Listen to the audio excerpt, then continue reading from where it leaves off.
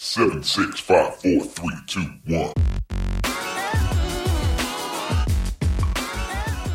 You're listening to the Always a Bridesmaid podcast, where we throw out the old adage, always a bridesmaid, never a bride, and embrace being a bridesmaid in all ways. Today's burning bridesmaid question: how is being a bridesmaid like a group project in high school?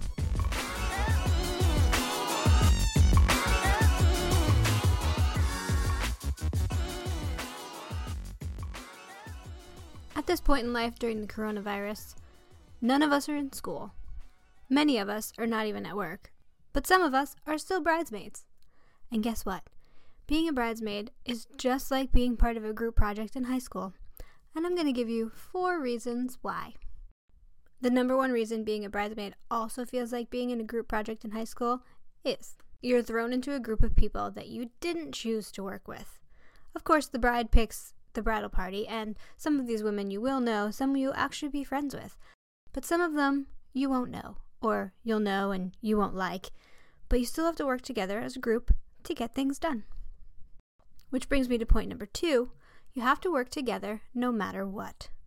Just like when a teacher assigns a group project to a class, you're forced to get the job done. And that's true as a bridesmaid too. You've got plenty to do, and it's all gotta get done, if people help you or not. The next one, which is sort of a pro, sort of a con, is number 3. There's a deadline and many tasks that need to get done.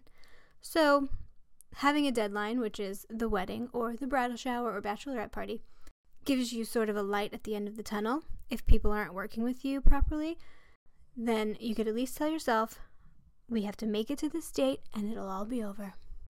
It could be a pro, though, if you're having a great time planning and people are actually contributing to the group.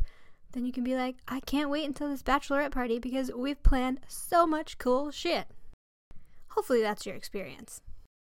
The 4th way that being a bridesmaid is like being part of a group project in high school is there's always one person who doesn't contribute at all. There's always the person with the excuses. No money, no time, no blah blah blah. And you always find yourself picking up the slack and doing their job. Word of advice: do not be that bridesmaid. Be the bridesmaid who gets stuff done.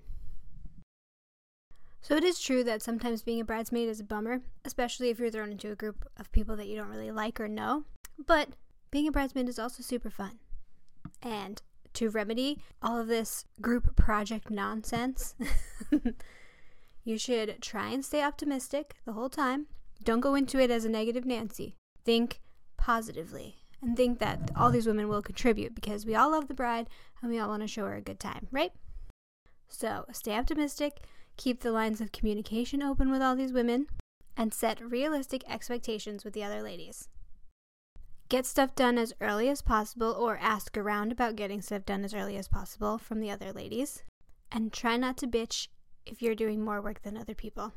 I know that's hard, but remember why you said yes to being a bridesmaid, and remember, it'll all be over one day.